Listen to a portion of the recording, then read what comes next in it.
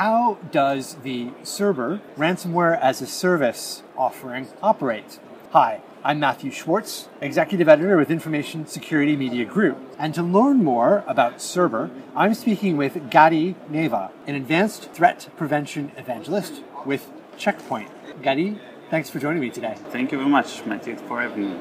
So you've been doing some research into Cerber, and what are some of the highlights of what you've found? Okay, so Cerber operates in a very trendy topic now as a malware as a service in ransomware as a service, where Cerber authors or adversaries, they create the platform to enable novice hackers to use in an affiliate programs in order to scale out their operations and get as much infections as they can in a model of revenue sharing. So it's a cybercrime as a service, or the cybercrime economy that we keep hearing about, low barriers to entry because you can pay someone else to help you do ransomware attacks. Exactly, and there's not really a franchise, and there's no down payment involved. The attackers are just offering this service in a revenue sharing based on successful transactions.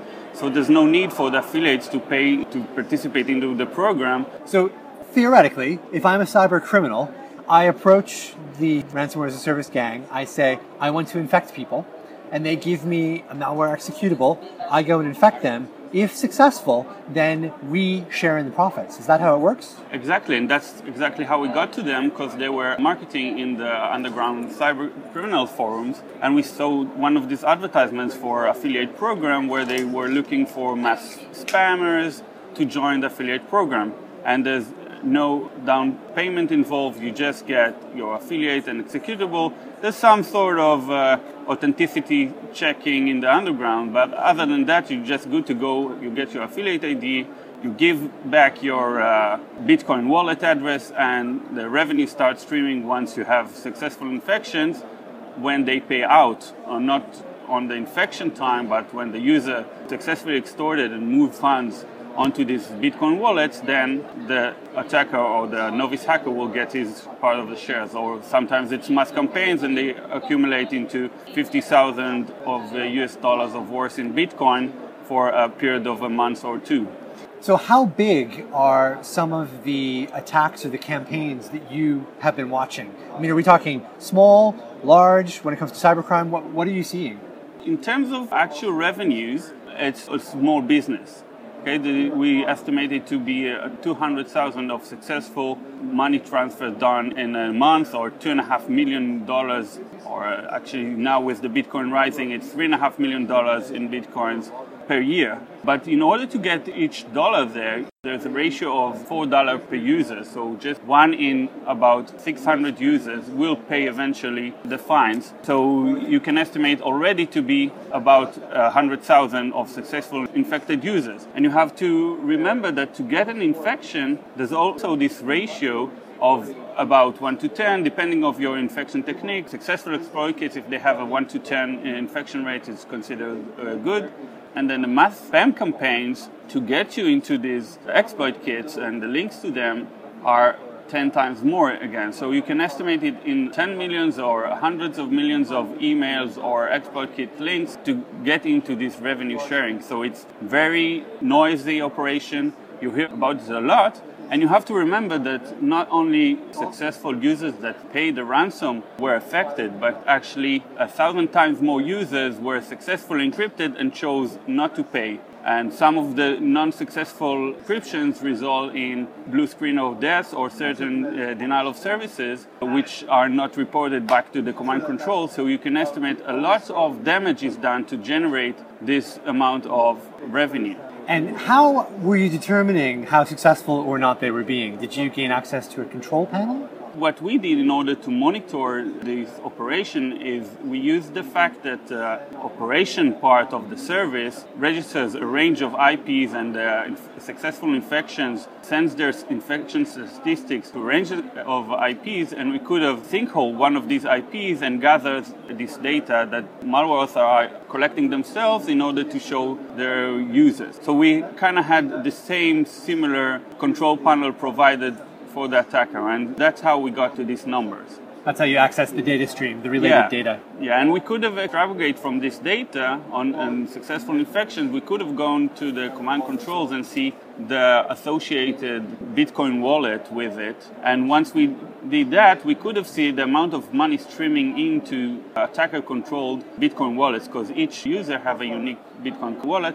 And we also saw a very interesting fact of how these wallets are accumulated into different wallets, and there's sort of a Bitcoin laundry offering where they take your Bitcoin, they try to make it more fungible because of the nature of Bitcoin transactions that are recorded on the ledger. So in order to cover these tracks, they have to do lots of transactions using mixing services, which is another service provided by this business model. So if you take into account, the business model takes lots of necessary statistic counting, as we said, bookkeeping, the support for infected users and to understand how to move the money and get your files back encrypted, and then also this laundry service of Bitcoin, which is all part of the service that Cerberring is offering. So it's a full service offering. Just give us infections and we'll give you everything else. Would you just count the money coming in? So if I am someone who's working with this service, am I also probably buying an exploit kit in order to actually infect the people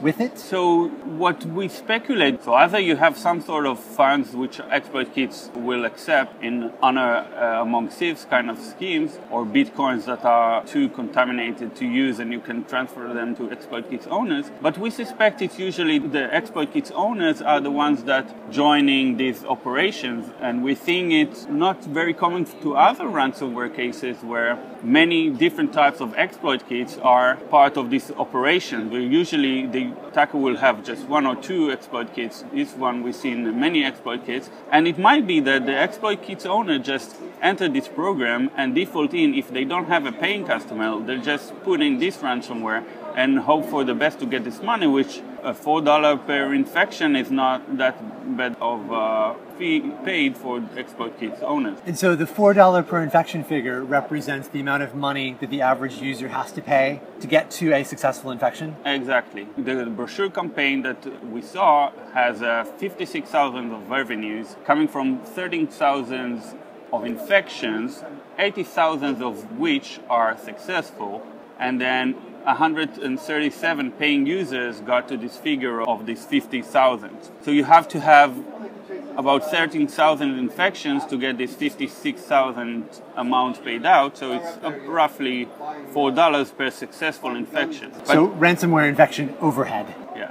And these numbers are very, very good. And we see it pushing out banking Trojans out of the market, because banking Trojans need much more customization to be done, at least in the retail sector I'm talking about. So in the retail sectors, you don't have to build an attack that will be in line with the banking application you use. You just infect any users. The only localization you need, the language support. And then there's other reasons why this operation is so successful in pushing out banking Trojans is because of taking out the middleman of the bank. So once you can infect a user and move the funds to your wallet with no banking in the middle that can look for the fraudulent activity, and banks were attacked in the last decade a lot with banking Trojans, so their means of defending against such attacks are now so intense in many stages, even in the muling stages where the money is moved from one account to the other. So they have lots of protections there, and cutting out the bank from protecting these users is what's causing me to be so successful. And also the lack of the customization, as I stated, and the command controls doesn't need to be up as was in banking Trojans, where you have to give commands for the malware or update the infection scripts, etc. Even if the command controls are down, the malware itself will default into encrypting still and showing you the address in the onion ring peer-to-peer anonymized network where you should pay the attacker in order to get the decrypting tool to decrypt the files and get hold back of your data. Do you think Cerber is being run by a single group, or are there multiple variants of it at large?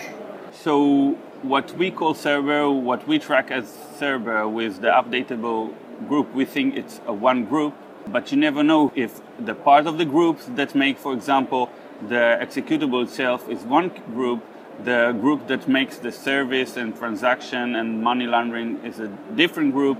The group that needs to make the checks that the executable is not matched by antiviruses solutions is a different service. So it's an ecosystem. You never know what part of each one they OEM or offshore and what they do themselves. Gadi, thanks very much for your time and your insights today. Thank you, Martin.